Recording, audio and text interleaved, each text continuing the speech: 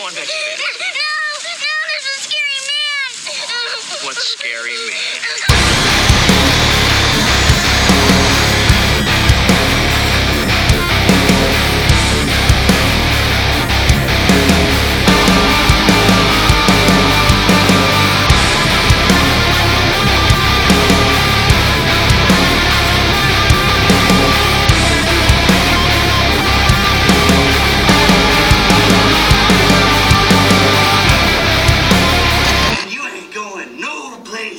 Welcome, everybody, to the Real Thrills podcast. As always, I am Jay, here with Eric on this Sunday afternoon. Great weather we're having now. It's a beaut. Yeah, so a little background on today's episode. We had a special event at Eric's house, which he hosted with the PCB boys. Shout out. Shout out. Yeah, shout out for sure. So they came out from Pittsfield, right? And a whole caravan of them, and that was awesome. Or not really caravan. They all carpooled over here, and it was Friday the 13th, so here we are. We're going to do the Real Thrills podcast on the movies we saw that night, Friday the 13th, Part 6 and Part 8. And Eric, why did we choose those ones? So for Friday the 13th, I've definitely celebrated the last few years, every chance I get, having some friends over. Usually we'll eat lots of candy and eat lots of Mexican food, or in this situation, pizza, and watch some films from the franchise. It's not always Friday the 13th, but we always at least watch one film from Friday the 13th. I think we watched Texas Chainsaw Massacre Part 2 last time. But anyway, point being that this is kind of fun. I think a lot of us grew up on horror movies, and so getting together, having a little bit of a reason to gather because it's Friday the 13th, and then just watching lots of great 80s and 90s horror movies that we remember from being kids. So this was the first one we've done since COVID struck, because oddly enough, COVID hit on March 13th is when they started putting travel bans in place last year. March 13th happens to be my birthday. So it was a Friday the 13th, super excited to have a gathering, and unfortunately we had to cancel it due to an abundance of caution. And so this was the first one we've been able to get back together since then. So it was great to have the same crew over, eat some food, watch some movies. And we watched Part 6 and Part 8 because these are two of the films that we haven't watched as a group. So that was kind of the key piece, but also I think sort of the likability factor of these films. We started with 6 and then did 8 next, because I think, all things considered, 6 is probably one of the fan favorites in the franchise. And Part 8, Jason Takes Manhattan, is probably on the lower spectrum in terms of there's a lot of contrast in these movies through the genre of Friday the 13th. Some of the OGs from the 70s, when did it first come out? 78, 79? I think 80 was the 80. Okay. Yeah. So it started in the 80s, and how it started was a great story, Part 1. We don't really have to get into it too much, but it was totally different from what we just saw in 6 and 8. Obviously, you're six movies in, and Hollywood's getting involved, glitz and glamour, more death count, whatever it may be. They're throwing more Jason. That's what the people want, and totally. And that's what we got. And 6 was a good depiction of, this is how it is done well, because he's still at the lake. And then 8 takes a whole different contrast, and even is a bait and switch, as you mentioned in our pre-show notes, of just how, hey, it's in Manhattan. Not really, right? It's not really in Manhattan. No. And we'll get into all that. So we're going to try to follow our segments as we try to do. We have them all out in front of us. I didn't take any notes because I was just a spectator of this great event on Friday the 13th. It was my first event, and let me tell you, all your listeners, it was a lot of fun. I mean, here we are right on the table here. There's a fake chainsaw that we had out. We got a hand coming out of a what looks massive to be bowl of candy. Massive bowl of like Halloween candy, pretty much. And we got pizza, we got wings, we had adult beverages galore, and a lot of good guys just talking movies, which I liked the narrative of the guys just sitting around like you're at a movie theater, because horror is very good for that, where you want to be in the theater because you want to hear what the guy behind you is commenting because it's funny. Like when people get scared, they want to deject that with humor. And that's what our show is really all about, to say it's not just all scary. It can be terrifying, as the Terrifier was, our last podcast. But it's also, we try to bring the fun out of it, the funny. And when you're sitting with a bunch of guys watching a horror movie, we're not scared. We're just bashing it left and right and having a lot of fun with it. So, and that's kind of what this pod's all about. Just me and you, we're have a love for it and movies, horror movies in general. But you have a big affinity to Friday the 13th anyway. So I'm going to relay a lot on Eric. This is kind of Eric's show here.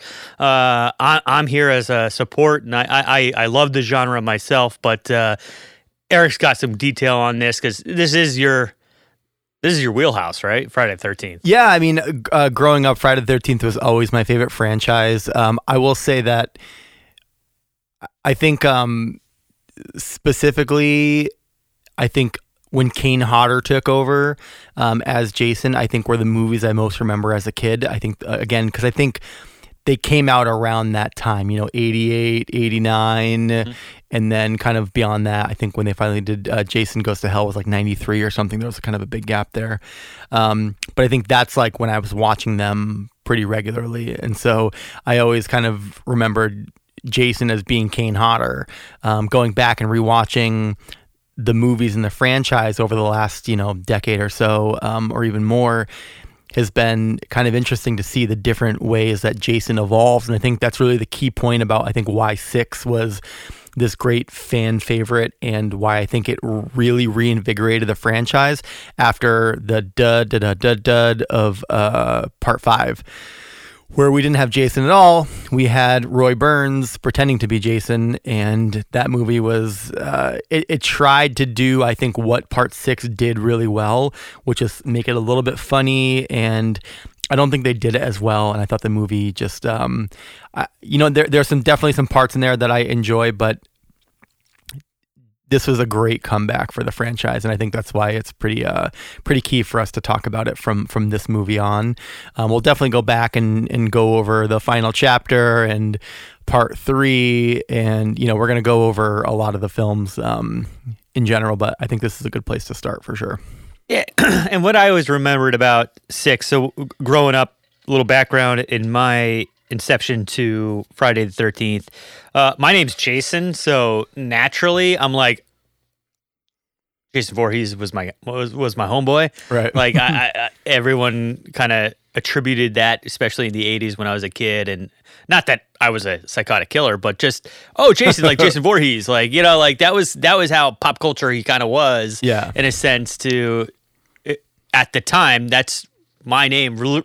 Only you don't think of Jason of the Argonauts, which is really where the name actually comes from in the Greek mythology. It's actually Jason Voorhees is really when I was a kid in the 80s. Like, no, that's who you're named after, right? And I'm like, no, not yeah, I mean, really. If you're Freddie, like I think more people probably attributed to Robert Englund than Freddie Mercury, even in some of those times. So, but I think what's interesting is that such an icon of pop culture, but only in the form of being a figure. Like again, Freddie had shows and albums and different things that came out because he was a charismatic talker. Mm-hmm. Jason is just a dark, brooding, silent character. And I think that's what makes him so special, is that there's so much mystery there. And there's not a lot of showmanship. It's just, I'm out for blood and I'm going to get it. Yeah, I think what was always unique about Jason in my eyes was his kill count. You sent out on the Real Thrills podcast Instagram feed, you kind of sent out that death count and how he's the number one, right? Yeah, well, I guess it's unfair because he had the most movies, so technically, like per movie, I think Michael Myers has killed more. But the fact that it's lasted so many movies, and again, every franchise is going to have a couple duds in there. I think for the most part, if you just watch these movies straight through, I think they're good. I mean, there's not a lot you're going to be disappointed by, I think, because there's always something that comes out after. I think with the exception of maybe Jason Takes Manhattan going into Jason Goes to Hell. But I think the comeback of Jason X and Jason vs. Freddy were, I think like you don't think that the franchise jumped the shark, because I think because they came back with two, in my opinion, great films, even though there was a kind of like a little bit of a slow piece in there, feels like it ended on a good note, And then the remake in 2009, I think it was 2009. Pretty sure it's 2009. Again, new Jason, but they did a great job of sort of like maybe finding the balance between part 2 and part 3. And it was super like cringy 2000s humor, but perfect for the genre. I think I own that one. I think I really enjoyed the remake of Friday the 13th. Yeah, I think I even saw it in a theater. It was at that time where you were itching for it. I mean, a bunch of us now are older, in our 30s, 40s, maybe older, and we now have the money to go throw it at this at a movie theater. Like back in the 80s, I wasn't doing that. I was waiting for it to come on, cassette or VHS, and so that I can rent it from Blockbuster or your local store. And that's the only way I saw it. So what was nice, and for whatever reason, I always remember too, 6 was always very hard to get your hands on. I don't know why. I always saw, 1 through 8, but 6 was, maybe this speaks well onto what you're saying. It was always rented. Like, I don't know why I was never able to see 6 until a lot later.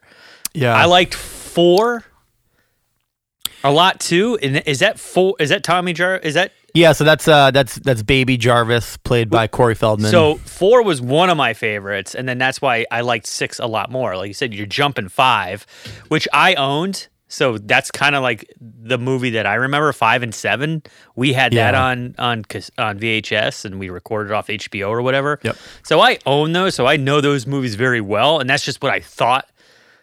Like all of them were like, but then I started going back and watching them, especially as an older person, and I'm like, whoa, these are totally like the story's all over the place. It's kind of different, different directing, different people doing different things with Jason's character, liberties all over the place. But at the same time, what was always unique about what the catch-all for Jason is the uniqueness of what he would use for his deaths. Yeah, he was very creative, resourceful. Something was around, he'd grab it. Super talented. He's like Olympian archer.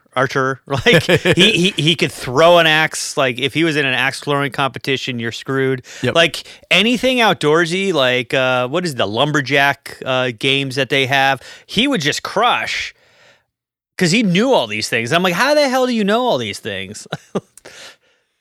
Yeah, again, I think what makes him, I think he's very much a goofier character in the previous, again, the big difference here is that part 6, we've got a supernatural being. Now, you could argue that to some degree, like this dude takes an axe to the head and is still alive in part 4, or no, he dies in part 4, never mind. So, but he takes other beatings that probably should kill him, but he's sort of like this big, oafy kind of ogre character that kind of runs around, and it's a little bit more comical in terms of the way he's chasing people around, to part 6 where he's now awakened and reanimated through lightning, and now he's this supernatural being that you just can't fuck with. You can shoot him, you can do whatever you want, but guess what? He's still there. Right. So for all you people, if you close your eyes, you picture Jason Voorhees, you're picturing part 6. Yeah, most likely. You're not picturing 1 was the mom. Spoiler alert. Number 2, he wore a sack on his head with a hole cut out pretty much the whole time. Yeah, right? We had suspenders and a flannel, so you probably are not remembering that. Yeah, he's like Hillbilly John, just, or Hillbilly Jay out in the countryside killing people at the lake. 3, he gets his hockey mask. That's when he finally gets the hockey mask. And where did he get that from? He got it from Shelley. So Shelley is kind of the dorky, chubby character who hides his insecurities with humor. Franklin. And yeah, he's basically a Franklin. But he tries to scare this girl in this like Aquaman kind of suit, and he puts on this hockey mask that after Jason kills him, takes his hockey mask. 3, Kevin Bacon in 3? Kevin Bacon was in 2. 2, okay. Yep. We'll circle back to that eventually in our pod, but we'll get to all these in a more deep dive, more regimented notes section. But we're just literally looking at this franchise from 30,000 feet. Eric knows a lot about it, so we're deferring to him a lot. But so all right, so that takes us to 4. 4, very much similar to part 3. It's same outfit. Pretty much, it's like an extension of 3. Right. Then he gets axed. It is a different Jason, but he dies. Right. In reality, he dies. Everyone's cool. Then 5 comes out. Now we're totally a separate person, right? Yeah. Number 5 is that we see an adult Tommy Jarvis after he's killed Jason and he went full Jean-Claude Van Damme on his ass. Yeah. And now he is at a halfway house, like almost like a mental asylum kind of place, but it's like in the countryside. And he goes there because he's lost his family. He's kind of this fucked up teenager. Oh, he's got tons of anger. The Sue Award. Yeah, he's got tons and tons of anger, and they basically try to portray him as like he's going to become Jason at the end of this film. But it turns out that the person that is killing everybody dressed as Jason is this ambulance driver named Roy Burns, who his son gets murdered in the beginning. His son is actually at Pinehurst, the place that Tommy Jarvis is going. His son gets killed, but with an axe by this kind of delinquent that's there who kills him over a chocolate bar. Right. And so apparently Roy Burns seeks revenge on all the kids and people that are at Pinehurst by pretending to be Jason Voorhees. And he's, again, like this kind of like tall, slender man who fits more in line with the Jason's part, 2 through 4. And so I think the build made sense and you could believe it, but he's got like overalls similar to, or not over cover, are they coveralls? Like a kind of like a mechanic suit, like similar to Michael Myers. Overalls, yeah. Yeah. But he's got the blue stripes on the mask. It's a different mask, and so you get a very different look of Jason. And again, turns out it's not Jason. And they try to like make Tommy Jarvis more of an antagonist at the end, where he's like he's Jason. And I think they were going to go that direction, and then I think it got such poor reviews that's why they rebirthed 6 in a very different way. They got a new Tommy Jarvis because the guy who initially played Tommy Jarvis in part 5, I guess, is like a born-again Christian or something and decided that he did not want to be in this movie. Interesting. But thank God, because Tom Matthews, who plays Tommy Jarvis in this, does a fantastic job. And to me, that's Tommy Jarvis. Like, yes. I don't think Corey Feldman, I don't think this other guy. I'm thinking Tom Matthews is my Tommy Jarvis. And kind of an interesting thing is that the year before they filmed part 6, so 6 came out in 86, is that Tom Matthews actually played a character named Freddy in Return of the Living Dead. Huh. So I think this film is very reminiscent of Return of the Living Dead. It's like a lot of 80s hair metal. It's this like group of kids that's like, they kind of look like again, like your typical Mod Squad kind of group.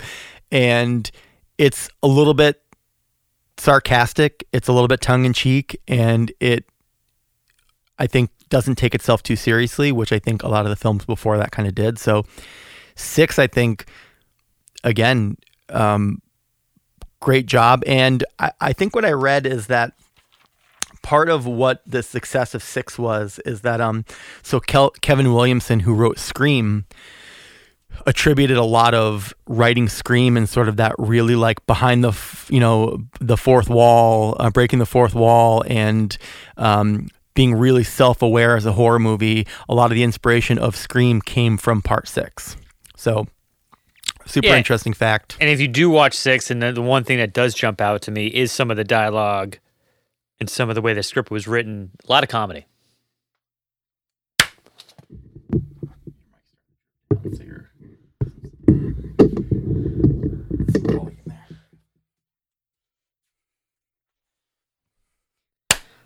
Yeah, so I laughed a lot, I guess, throughout this. Oh, totally. It was not just because we're with a bunch of group of guys that are cracking jokes anyway, but some of this dialogue was so cheesy. And like you mentioned, there was a lot of like, no, we are trying to be funny. Like, this is funny. So it didn't take itself too seriously, too. And I think that's what I love about horror in general is that, so a lot of people don't like to watch horror movies because like maybe they're home alone. They don't like that some of this could be real. Now they're afraid of dolls because of Chucky, or they're afraid of, they've got different fears because of whatever. I think the Paranormal Activity or The Ring definitely created some phobias in some people. But I think what's great about this style of horror movie is that you can watch it with a big group of people, like whether it's the theater or you watch it with some friends, and it's just a great watch because the crowd energy and the way that other people are reacting to it is really kind of what makes films like this great. So I think in general, my group of friends and our previous escapades with getting together and watching things was always like wrestling, like you'd watch like Royal Rumble or something or WrestleMania. And so horror has become kind of the new thing to watch as a group, which is awesome. Yeah, which plays well into our podcast. And here we are, obviously. So, let's take just a direction here for the segment purposes. We are going to combine, but let's just synopsis. I think we did a lot with 6 already.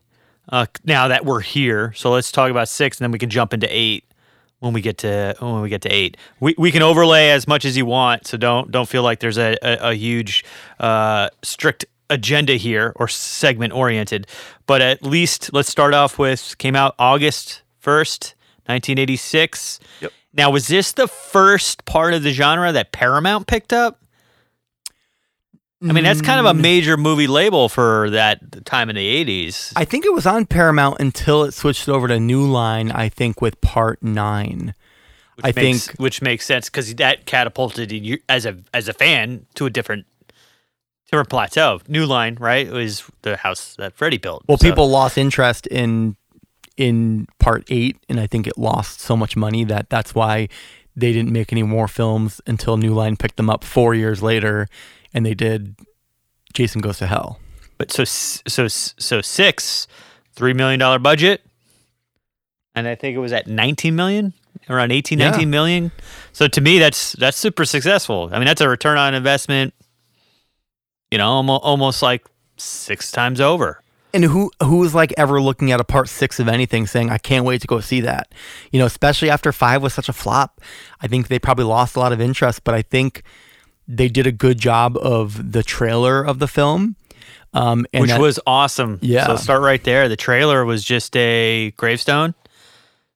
It was raining, dark, ominous, rain coming down. You're just scanning a cemetery. You come up to Jason's gravestone. Lightning hits it. Just blows it up. Casket opens, empty, or it appears to be empty. And that's it. Trailer over. So if you're watching if you're a fan of this genre, you're like, oh, snap. I gotta see what this is. Let's go. Like I'm take my money now.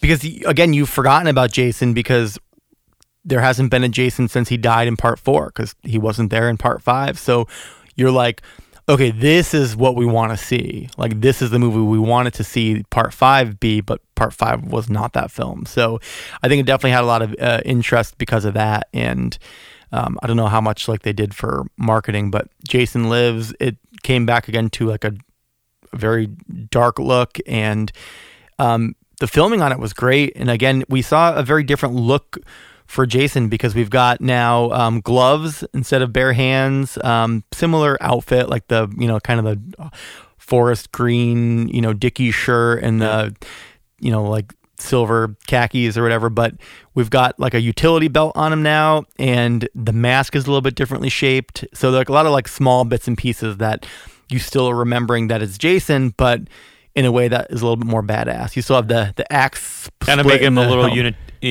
utilitarian. Yeah. Like he's becoming this like wherewithal out there in the woods, but he's been dead.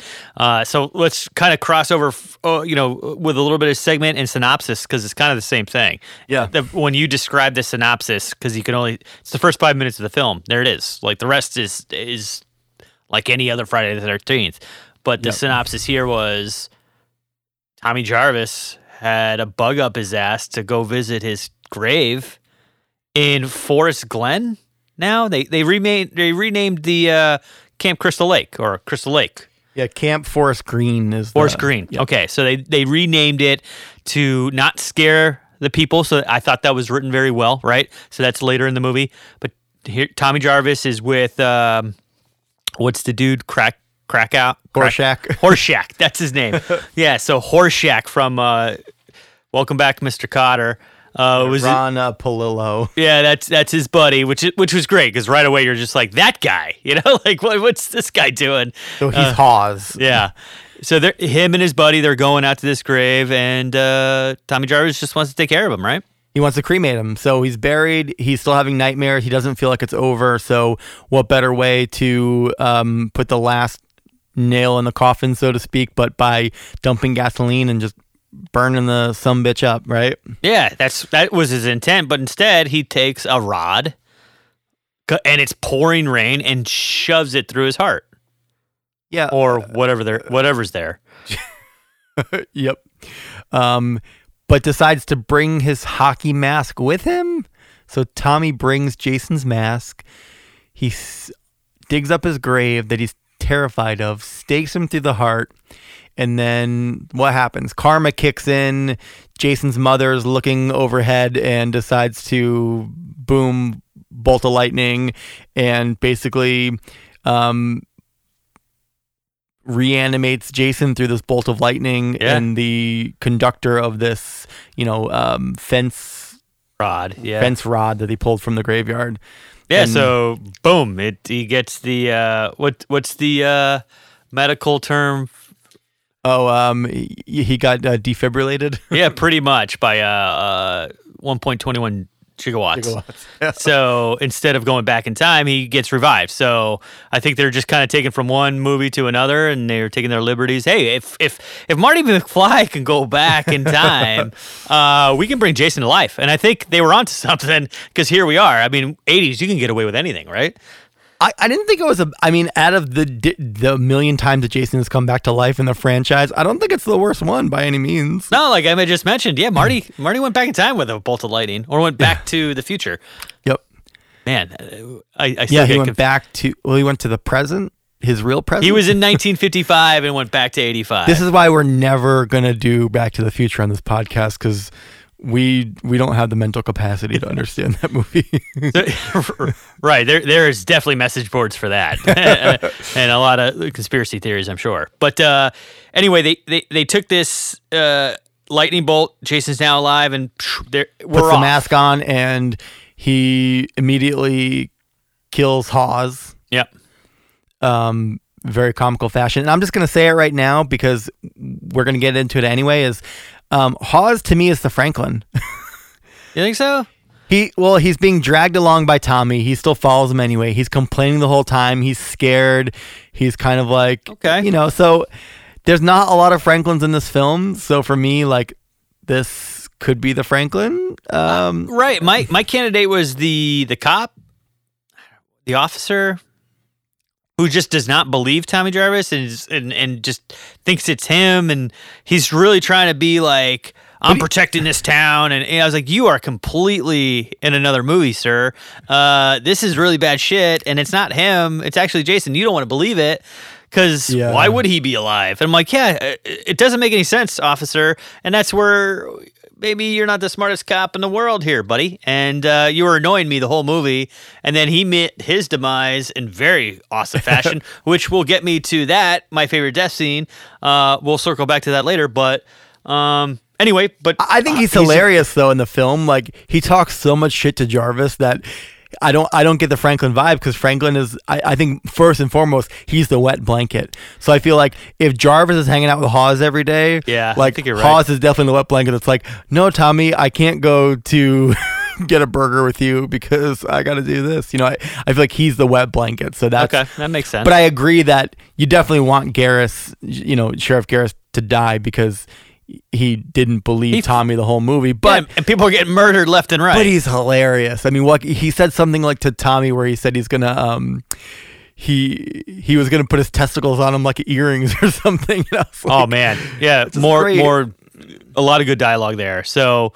And part of that, we'll circle back to it in the that was dumb segment.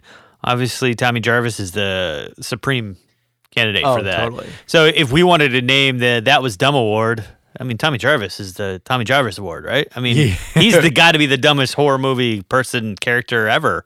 Yeah, it's like, dude, get over it. It's been, I don't even know. Like you just kicked off another 5 more season movies of this, because you brought him back the one time, and now he's the supernatural being. Yeah, you're an asshole, Tommy. Tommy, you end up being the hero at the end, but it's sort of like a nurse like intentionally harming a patient to only make them better. What's that? Misery. Yeah, it's sort of like I can't think of the term for it, but it's basically like a real thing where people will like put someone in a cardiac arrest so they can save them and look like a hero. It's like this hero syndrome. Like that's basically what Tommy has. Oh. So any other notes?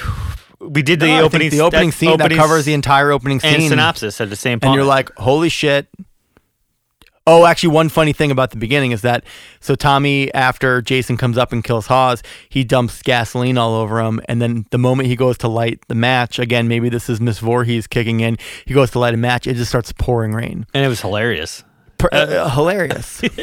Again, that was dumb, right? I mean, this movie, I don't think we have enough time to just say that was dumb. This is literally why we came up with this segment, probably, because you're just like, holy crap, stop screwing up, don't run in that direction, run over that. And it's funny because it's so obvious that, again, I think it's how self-aware the film is it's like, look, we don't need to try to make these people really, like, smart and creative. Like, we can just show they do dumb things, and that's fine, because that's horror. Yeah. We don't need to try to make it seem like, oh, they had a really good reason to do X, Y, or Z. It's just like, well, Tommy can't sleep, and he would feel better if Jason was burned to a crisp. Yeah. So let's just go with that. We don't need to like give any more backstory. Tommy Jarvis is just here. And another unique aspect of this movie, too, that I always thought that this was the only Friday the 13th where kids actually got to camp. So that element right there was very like, oh my God, the kids are there. And Jason tormented one of the young girls, like just showing up in front of her bed with a knife and all bloodied and just like scaring the crap out of her. So like, mister. Yeah, like please. So we'll circle back to that segment because I think that's my Stu Award is that poor little girl. Or actually all the kids for that matter. But anyway, I digress. Segment number 2. The drop. Which I guess when the lightning bolt hits, I mean, you're kind of like, oh, here we go. Yeah, I mean, I agree. So the drop could very well be the beginning when you got that first. Jason's back. He's brought to life. Like, what the fuck? We're screwed. I will say, though, that the drop for me to some degree is like, let's say I'm watching this just as an avid horror fan. Sure. I know the premise of Jason Voorhees. I've seen it a million times. I see what's happening. I think the drop for me is the camper scene because to me, it's like, it's such a great scene. So we've got Court and Nikki and they're boning it out to like Whitesnake or something in the back of this camper. And Alice Cooper. The most ridiculous, oh my God. The most ridiculous scene where she's just like 80s dancing on top of him. Yeah, like love making. Yeah, no nudity, so super PG 13 in this, which is great. I think a lot of the death scenes probably would have been more gruesome. Maybe they would have had more naked women. I think there seemed like there might have been a compromise with some of the censors in this because they had to like not show a lot. And so I wonder if it's like, well, maybe if we cut out nudity, we can get a little bit more leeway with some of the kill scene. I don't know. It's like, it just seems like there was some compromise that happened here. But basically the scene is that they're doing it in the back of this camper. Jason cuts the cord, and all the power in the camper goes out, so they can't listen to their jams anymore, and they think something's going on here. And they go outside. They realize the plug's been cut. They don't know if it's couple jump scare scenes. Yeah, they don't know if it's like a perfect what happened, but they start the camper and they go. And what's hilarious is that Court is driving. He's like, he's like the mullety AC Slater kind of guy in this movie, but he starts driving this camper and Nicky goes like flying through the back because he's like, woo! And the whole time he's like driving it like he's driving a school bus. He's like, man, this is so awesome. This is so fun. And he's like having a great time with it. But they don't realize that Jason had come on board.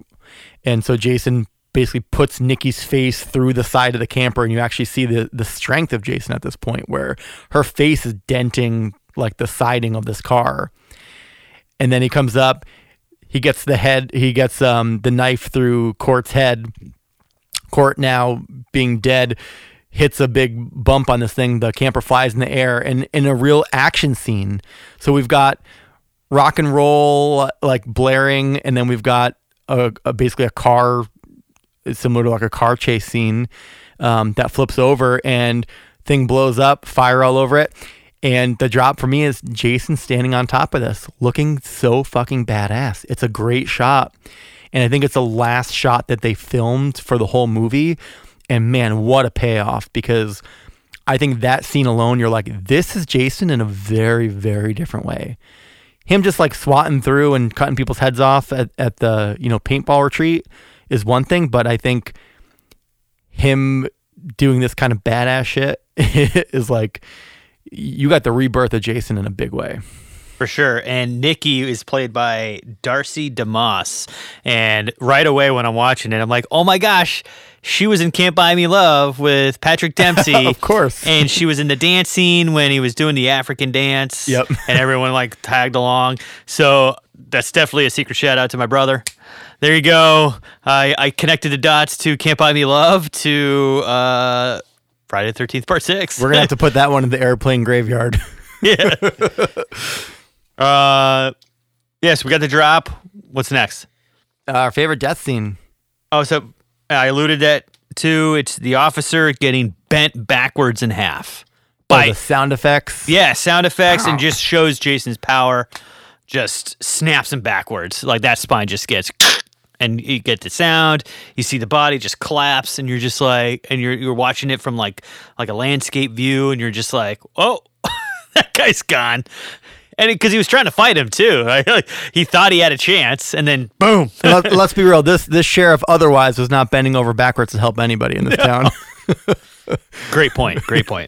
So that's my favorite death scene for sure. I wrote that one down because I thought it was excellent. But since I already mentioned the Court and Nicky, which I thought were both great kill scenes, there's a lot. There's like something like 18 deaths in this one. Yeah, which is a pretty. He goes right. It's a pretty through high it, kill count in this, which is awesome. But I think I like the sort of yuppie corporate folks that are they're like playing paintball. Yeah. They're on a paintball retreat or something for work. And you see these two guys arguing, and you definitely get a vibe that they work together, but they also may be a couple. They're having this conversation. Oh, you're hungry.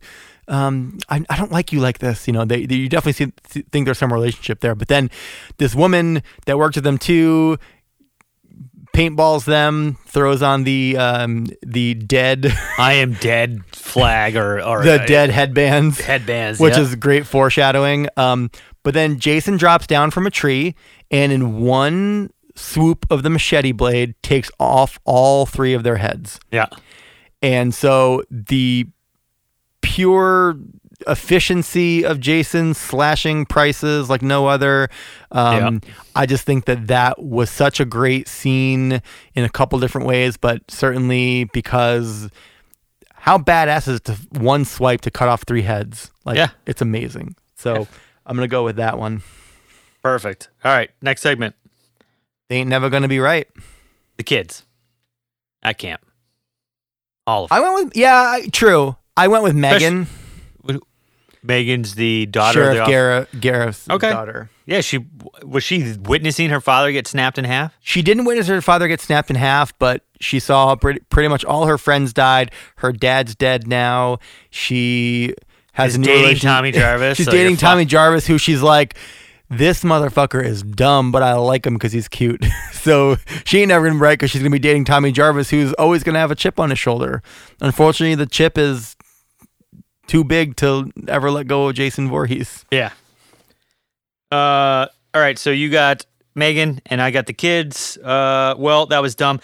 Let's just try to highlight the number one here. All right. I mean, I know it's going to be hard, but we still got to get to the other part 8. So trust me, you guys go rewatch this. You're going to have a list of 100.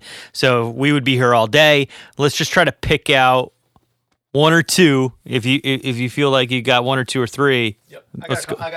I have a few super short ones, Okay. so we can bust them out. So obviously, we already mentioned Tommy digging up Jason's body. Yes, 100%. Dumbest thing you could possibly do in the movie. So certainly not a good thing. We might rename this category to Tommy Jarvis Award. So Yep. yes. I think so. Lisbeth and Darren, who are married, going to be counselors, they're driving their 77 Volkswagen Bug to the camp, and they see. Oh, who's Darren? Oh, so Darren is Darren's real name is Tony Goldwyn, and he plays Carl from Ghost. Carl's such an asshole too. I think He's this is the his worst first character ever in movie history, probably. Yeah, right? this is his first film, I believe. So he does a dumb thing in this one, but he also does some dumb things later on.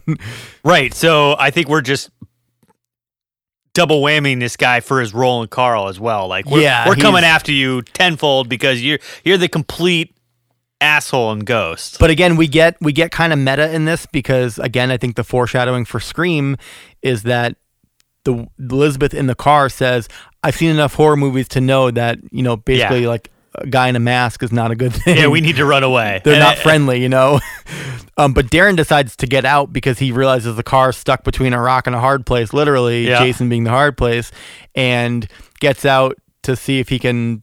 He has a gun. He had a gun in the glove box. Yeah, He's like, I'm going to use this little 38 pistol. I don't know what that thing was like, tiny.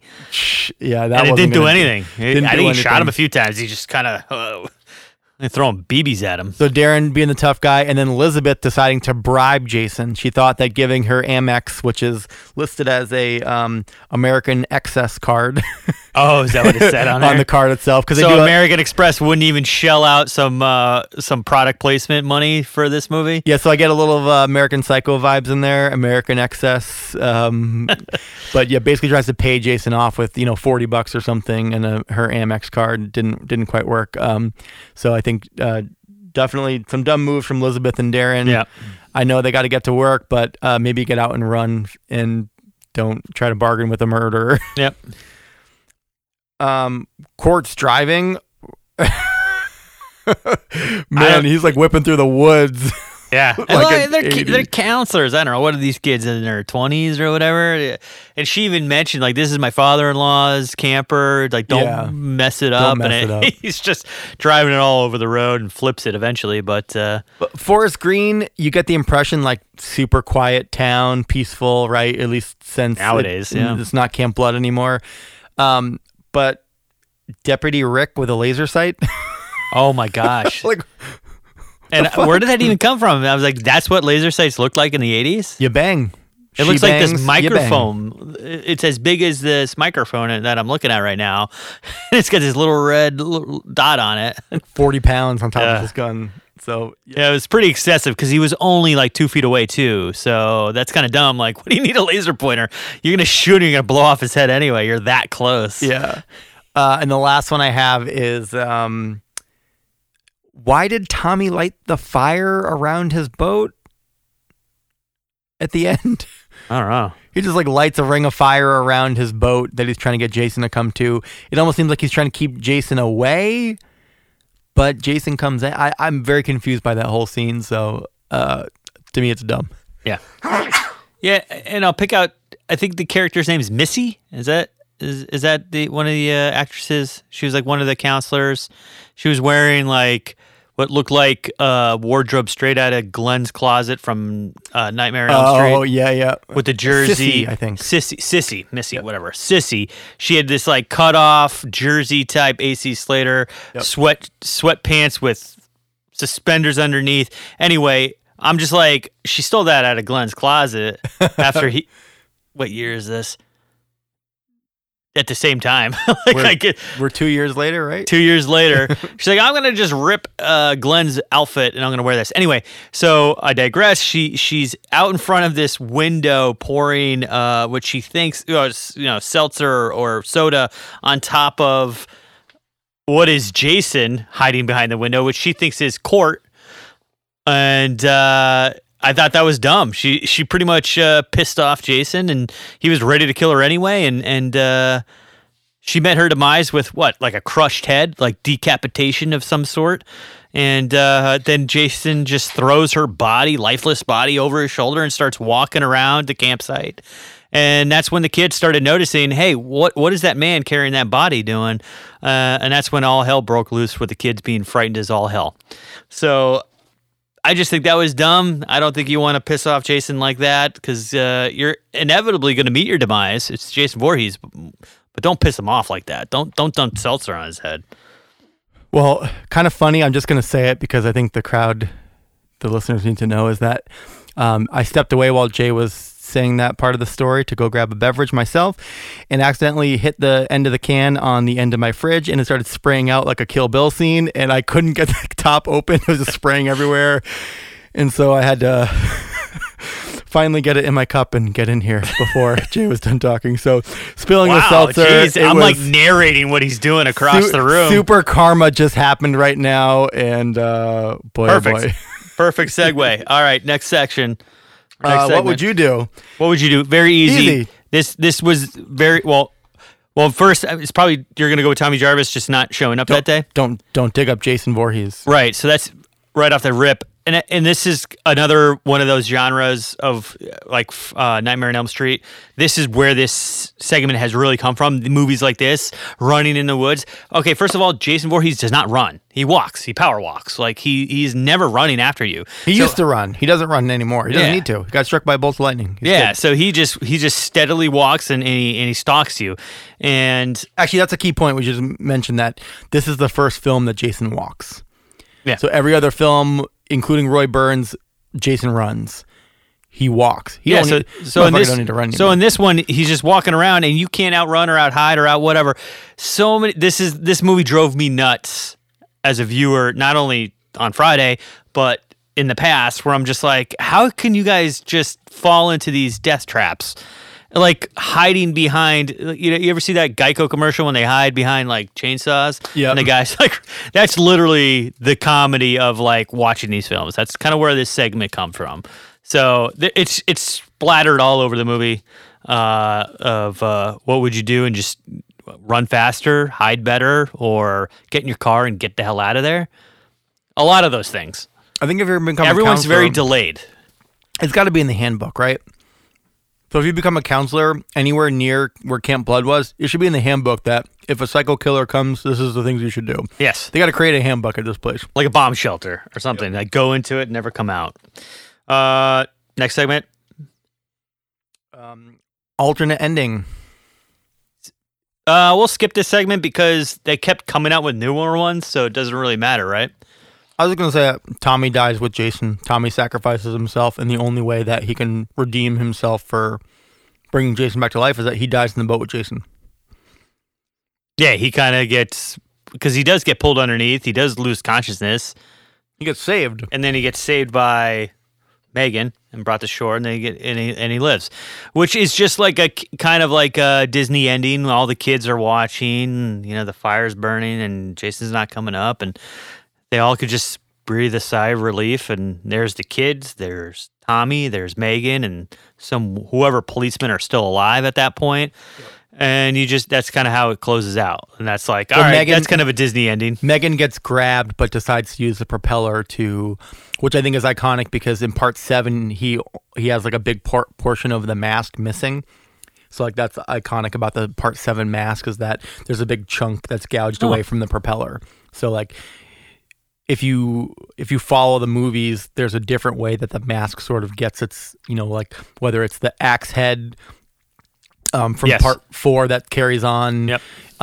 or again this in part 6 where the mask gets chopped up on the bottom, like that moves on to 7, and then same thing. Part 8 kind of becomes a new mask, but somehow still has the axe. Again, we'll get into 8, but I don't know what that followed at all. Yeah. Last segment, soundtrack. You have a very key point here for this one, right? I do. Well, it's Alice Cooper. Yeah. Right? Isn't this one like we actually all as a group kind of giggled at the end, and we were all kind of taken aback.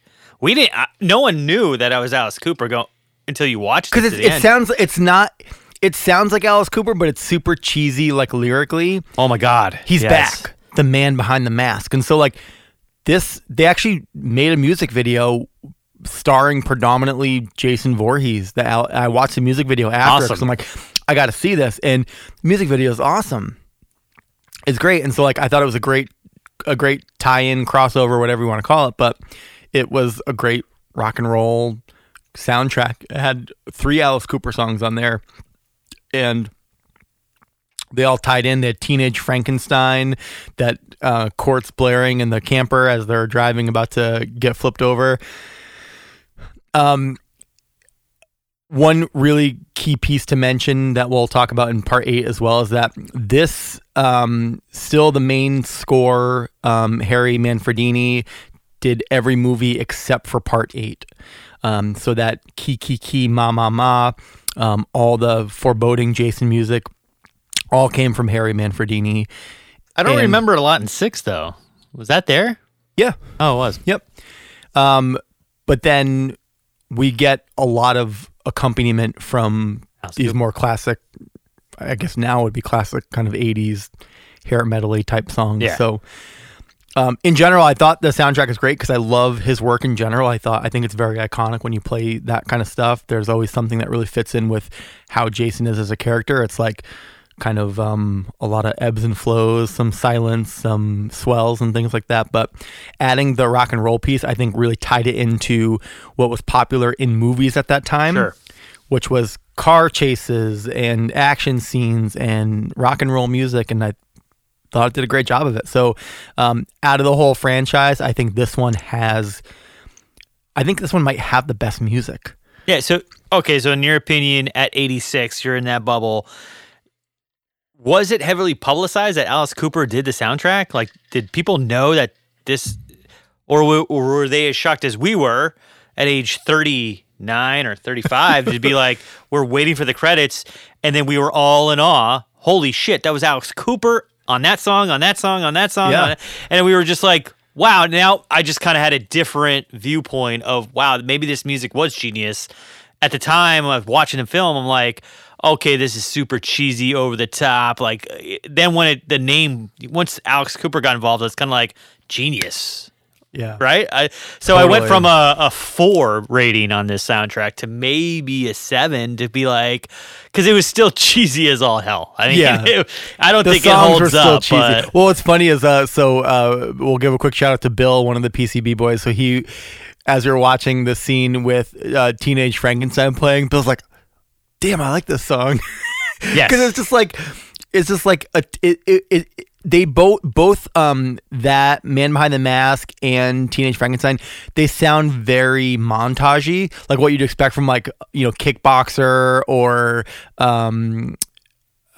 Simply the Best, Bloodline, like, Bloodsport, like something. It just has that like montagey kind of feel to it.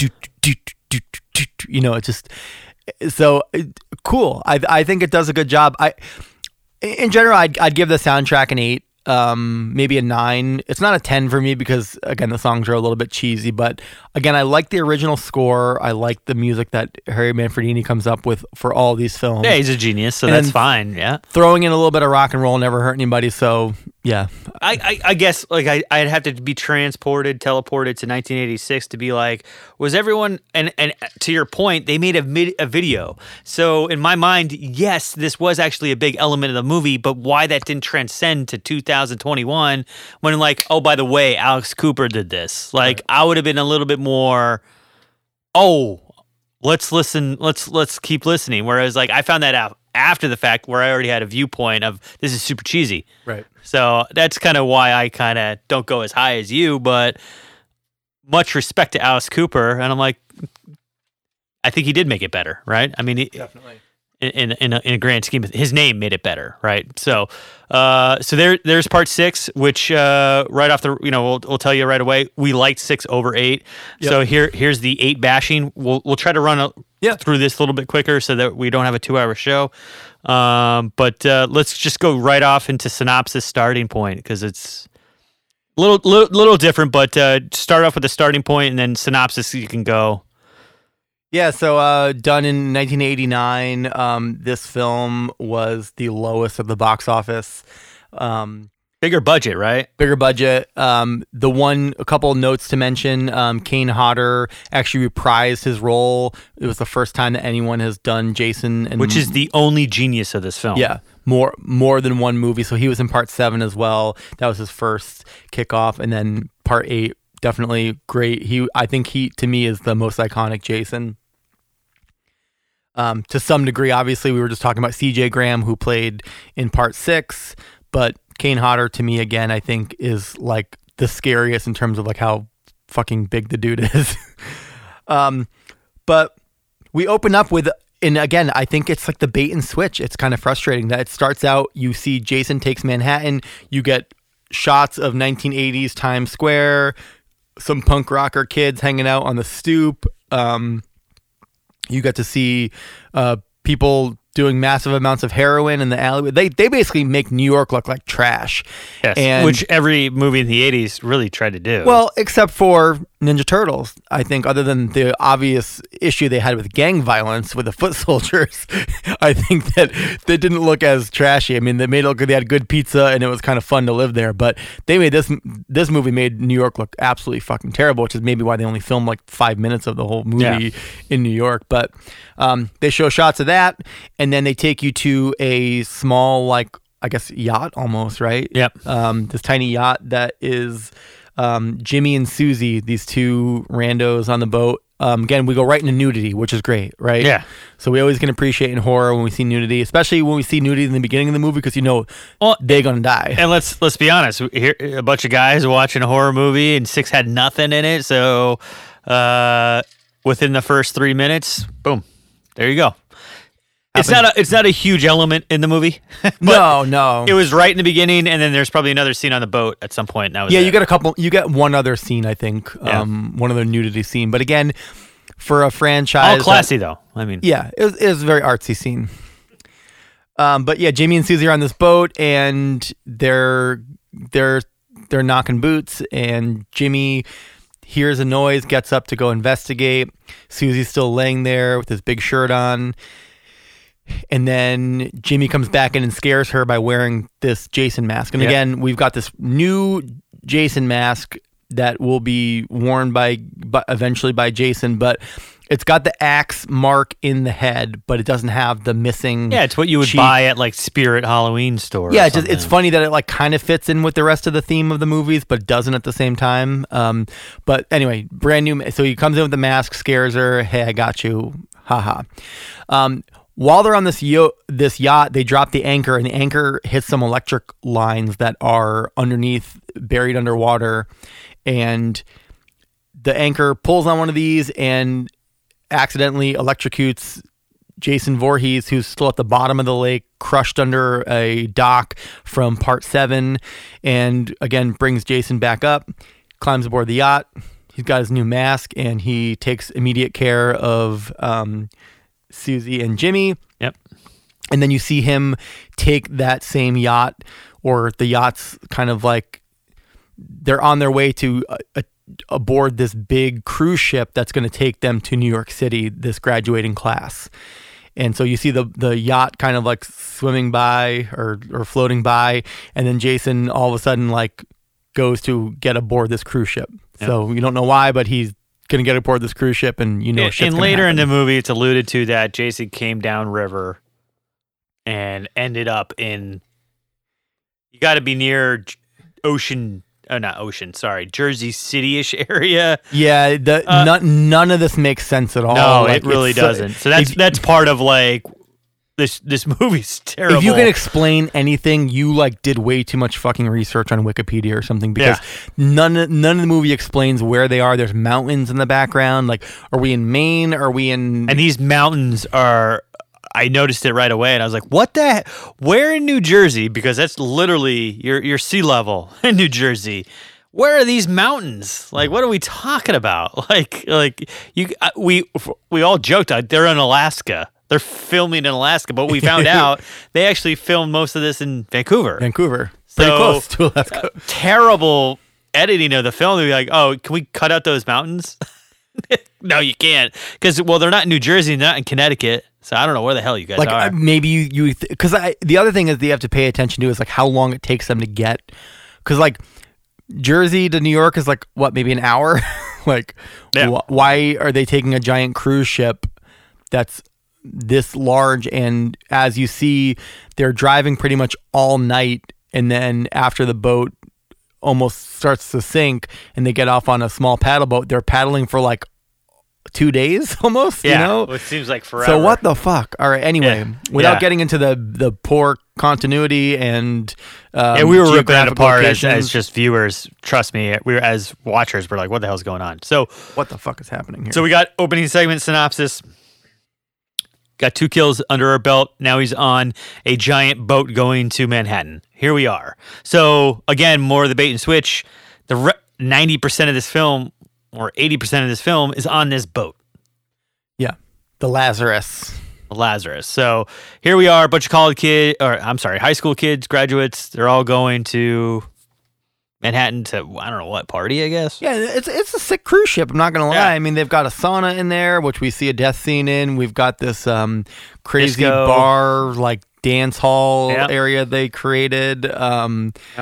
It's pretty interesting. But nice elaborate rooms with views. So we follow Rennie. So Rennie is like the main character in this. We don't know much about her except that she has a dog that she takes everywhere, and the dog is definitely the smartest of the whole group. Yes, which we'll talk about.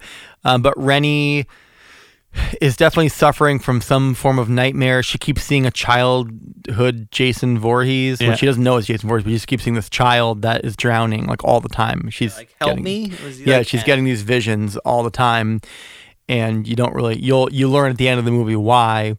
But she's kind of the main character. Her boyfriend is on board, Sean. Sean's father is the captain of the boat, and Sean also knows how to drive the boat. And not really. We the biology teacher who is I guess in my thinking of the Franklin Award he's the guy I really can't wait to die. Uncle Charles? Yeah. The biology teacher. He's awful. So he's like making fun of Sean about like in that scene where when the captain actually gets killed, right? So now Sean's trying to figure out how to navigate this ship. He's like, "How do you not know how to navigate? Your dad's a captain of this boat." And he's like, "Yeah, that's my dad." Like, I was like thinking in my head, I was like, "My dad knows insurance. I don't know how to write up a claim. Like, what the like? What does that have anything to do with anything?" I'm supposed to be able to do navigate a ship. Like, get out of here. Yeah, Charles. We also, I think this movie, also definitely it takes a page out of another movie, which we might even be able to create another award with, which would be the Judy Award. So Judy, if you remember, was the mean girl from Sleepaway Camp. We've got a mean girl in this one. We've got Tamara. Who knocks Rennie overboard knowing Rennie can't swim. She is doing coke and trying to convince her friend to do coke. She's just she tries to blackmail Uncle Charles by pretending that she's going to bone him. So she's a pretty evil... Yeah, maniacal... meets her demise naked in a shower. So she's kind of a Franklin in a way that it's the person you want to die pretty hardcore because of how mean she is, but not the wet blanket. So... you might have to create a new award. Yeah, so if in that regard, so Tamara is the Judy Award, and the biology teacher, Dr. Charles, because he's definitely a wet blanket. He's the Franklin. He's the one that doesn't believe anybody again, and you always got to have that stupid character like, oh, that's not what's happening on this boat. Yeah, no, 100%. So We got a couple awards knocked out right away. yeah, a couple awards. Let's go to segment 2. So The I guess drop? the drop. Yeah, yeah. I mean the drop. I think is what we already talked about. The opening scene is Jimmy and Susie, because again, you brought Jason back to life, and if we know anything from part 6 and part 7 is that if Jason's walking, you're in trouble. Yeah, I guess the drop for me is once you finally see, and whether it is on the boat, where'd you see him?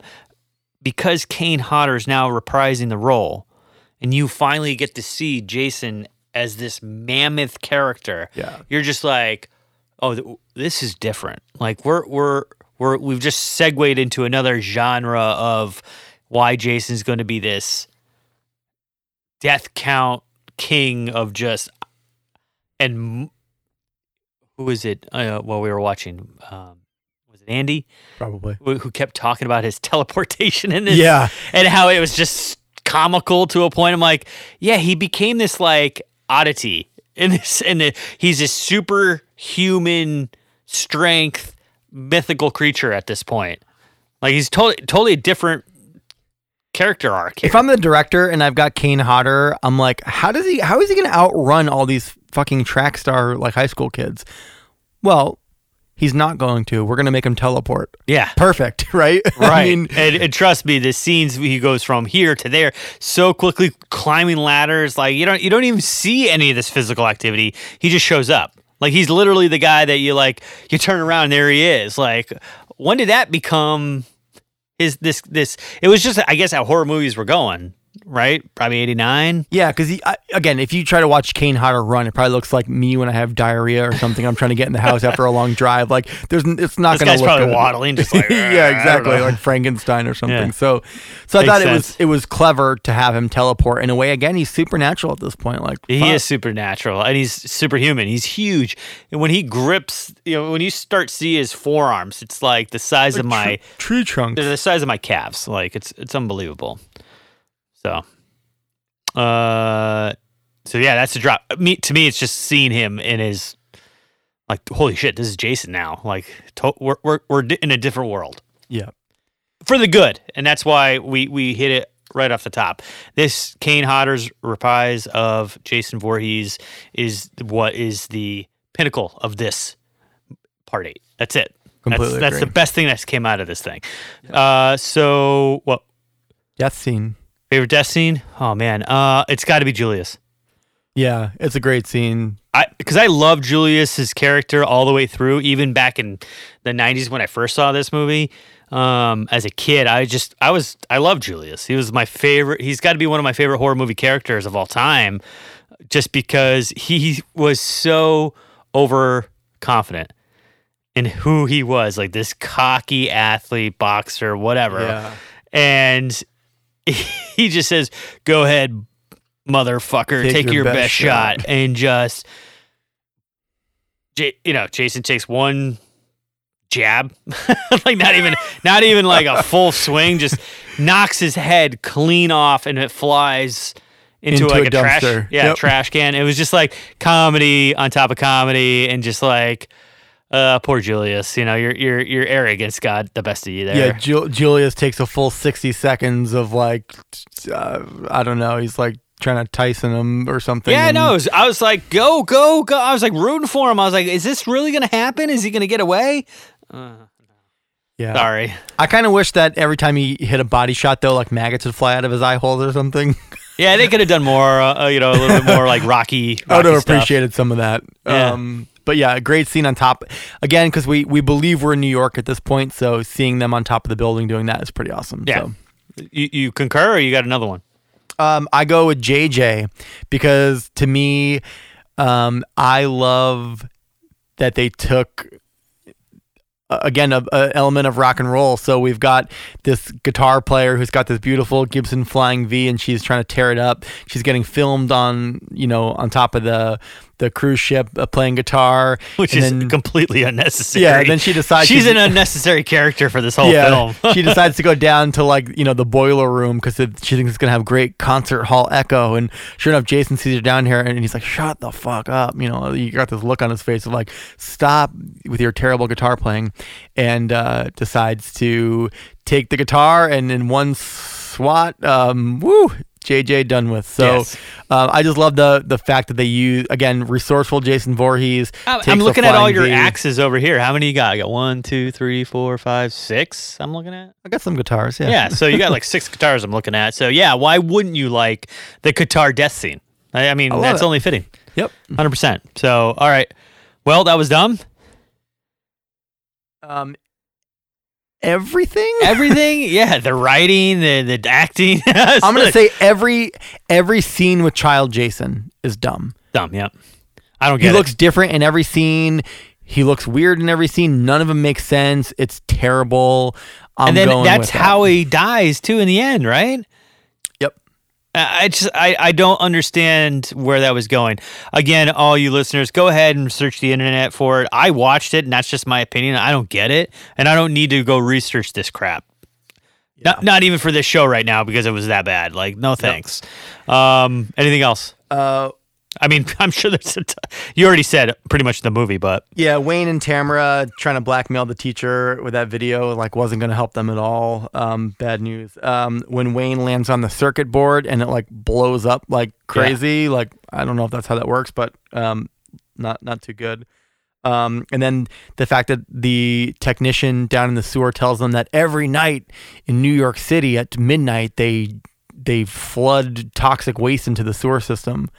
What the fuck? You're getting too dark for me. Again, New York, what is going on? In New York, was New York, that's probably, if you really read the notes, New York was probably super upset with this film coming to Manhattan, and they bashed the hell out of it. No New York city was probably I don't want anything to do with this film because you're bashing us left and right about heroin and drugs and punk and gang violence. The only way they could have pissed him off more is if the tagline was Crystal Lake to crystal meth.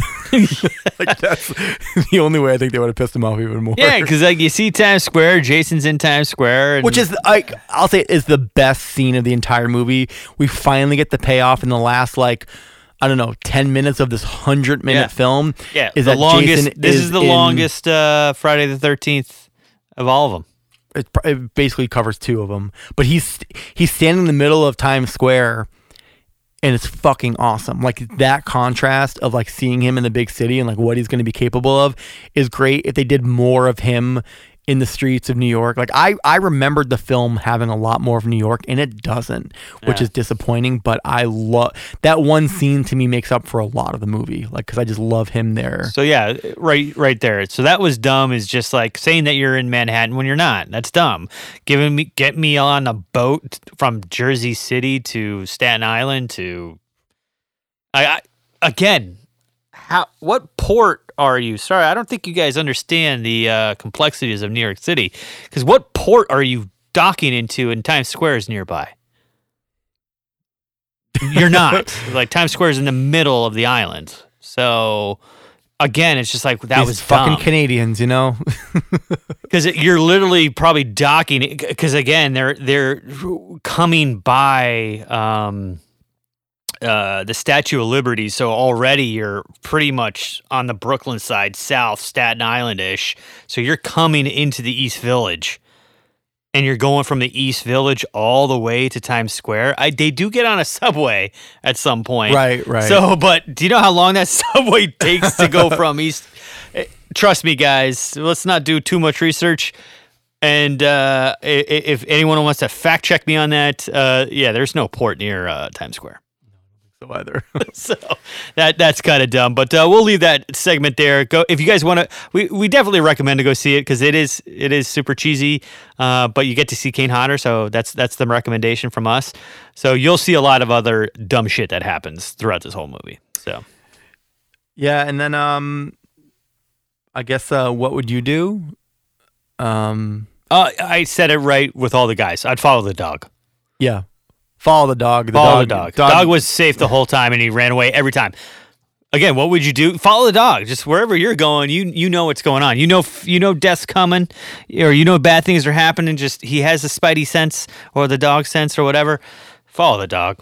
What would I do? I would film more of the movie in New York and not on the fucking Lazarus. Other than that, yeah, not much more can be done.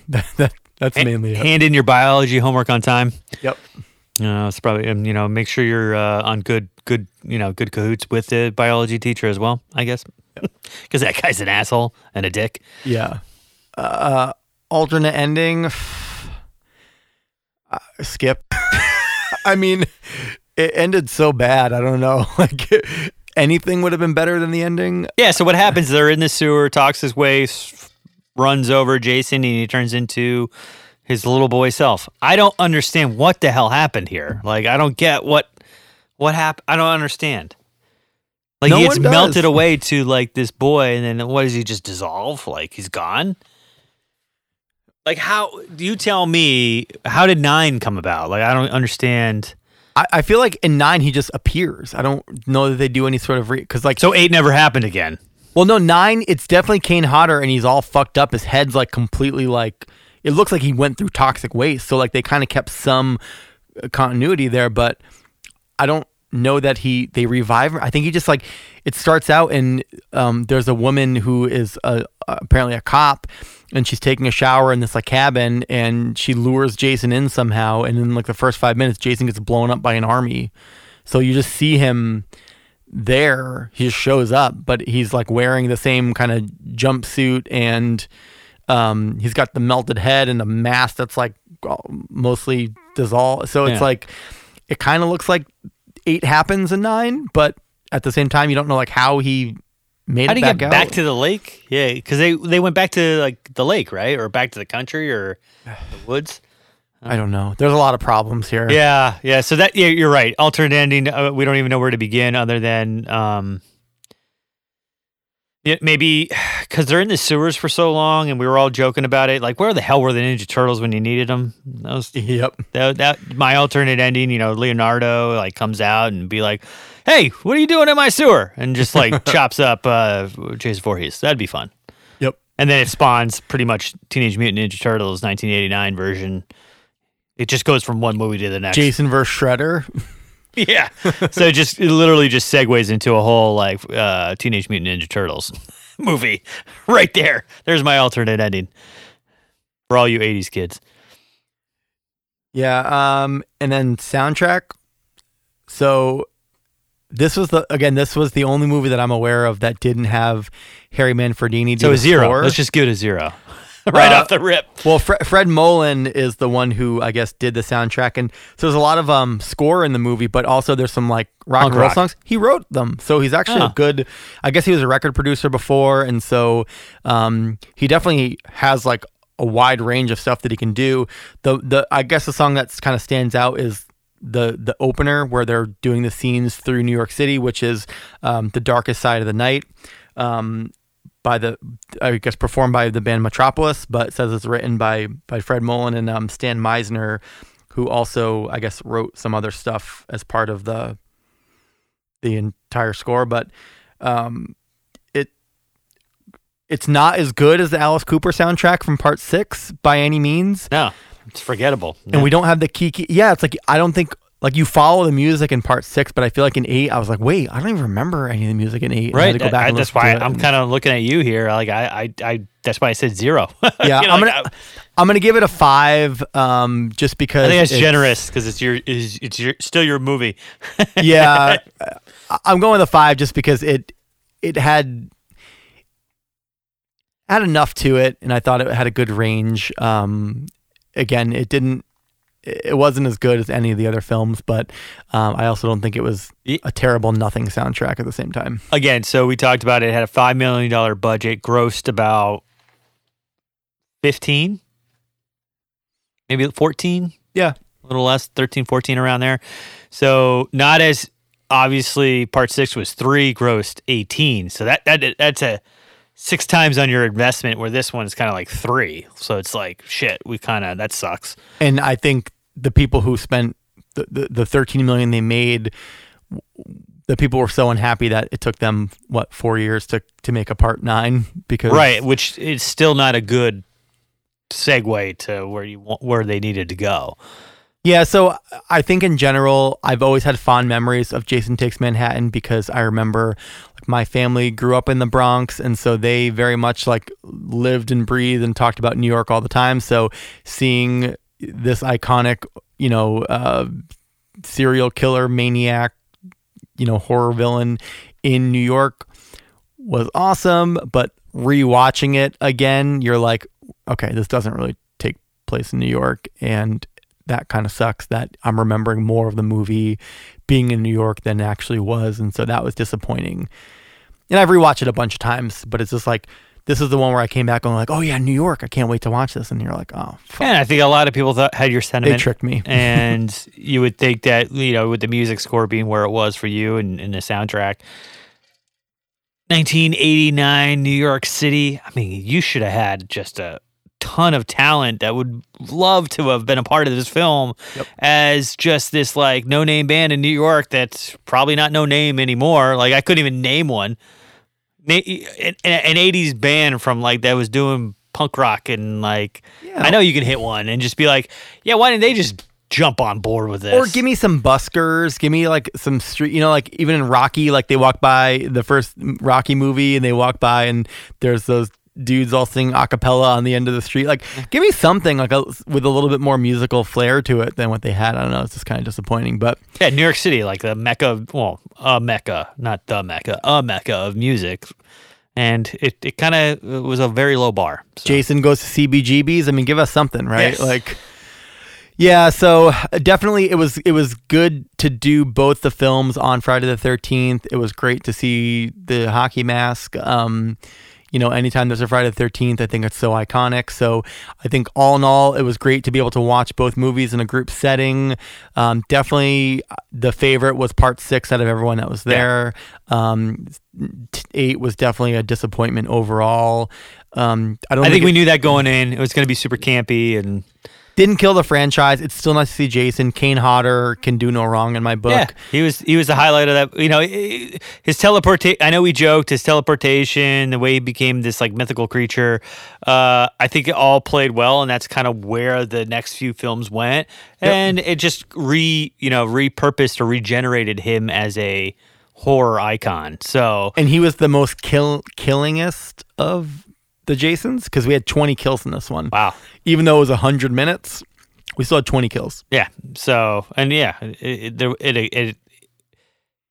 probably every 5 minutes, every 10 minutes, there was a kill. Every 5 minutes is the way it breaks down, but it's not as efficient as the killings from part 6, where there were at least 2 scenes where with one swoop, Jason killed 3 people and then 2 people at the same time. So he had 5 kills that were knocked out in 2 swings. So this was a lot more individual kills, even though I think 2 of them technically that were added in that were death scenes were kind of more accidental deaths. They weren't really, so when Wayne accidentally shoots one of the deckhands, it's kind of counts as a death. Jason didn't actually kill him, so I guess we'll give that one away. And then also there was a car crash. The mom burnt a lot. Yeah. So we had 2 that weren't really Jason kills, but 20 deaths that we saw in the film, and way more that we didn't, because all the other kids that were on the boat drowned. Yeah, right. There was a lot more for sure. But the other thing that I thought was kind of unique about this film, because of being in Manhattan and how crummy Manhattan, how they depicted Manhattan. Here you are, Jason Voorhees, looking the way that he does in this movie, walking around Times Square. No one bats an eye. There's New York for you. That's New York in one sentence. So yeah, Jason Voorhees can just walk the streets and nobody's looking at each other. My brother always mentioned that he lived in New York City for a while, the East Coast vibe in New York. Nobody talked to each other. Nobody said hi. No, everyone was on their own agendas, and this movie really depicts that, where you go out to the West Coast, people are, hey, how are you? Like totally different vibe. Like people just walking the streets, more engaging, more personable. Where in New York, they're just like, yeah, laser focused, or they're gonna be super direct and say, "Go fuck off." Like so. There's no happy medium there. But anyway, yeah, just more of that element of Jason was walking around Times Square. Nobody cared. Traffic still went. Cops were all over the place. I mean, it's Times Square, for God's sakes. Like, how do you not see this guy like falling apart, looking the way that he does, ooze everywhere, just like, ugh. And nobody says anything. Yeah. Well, in general, again, great watch. Glad we were able to get together and do this. Great event. Very definitely happy. Do it again. Mark the calendar for every Friday the 13th that's coming up. I'll be there. And we'll keep going. So we'll definitely come back and end up doing more of the Friday the 13th films. So apologize if anyone's like, why the fuck are you starting with part 6? We're going to come back. Again, I think we kind of explained why we went the way we did. But plenty of movies for us to still do. Yep.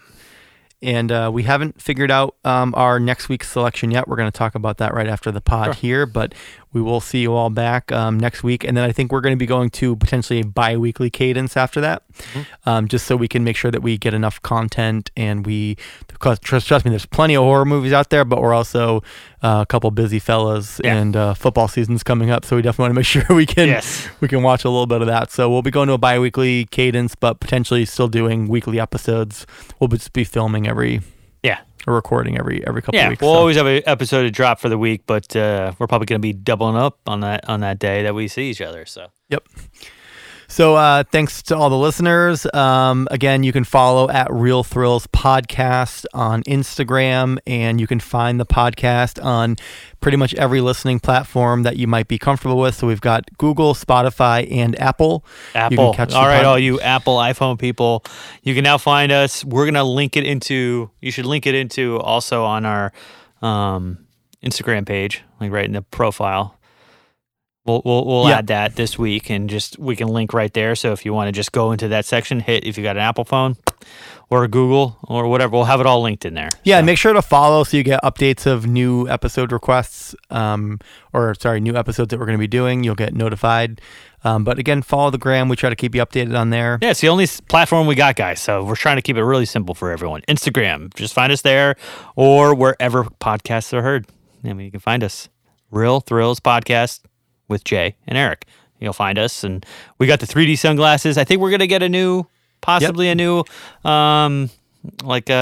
image there, but for now, I love it. It's a cassette tape with 3D glasses. That's us.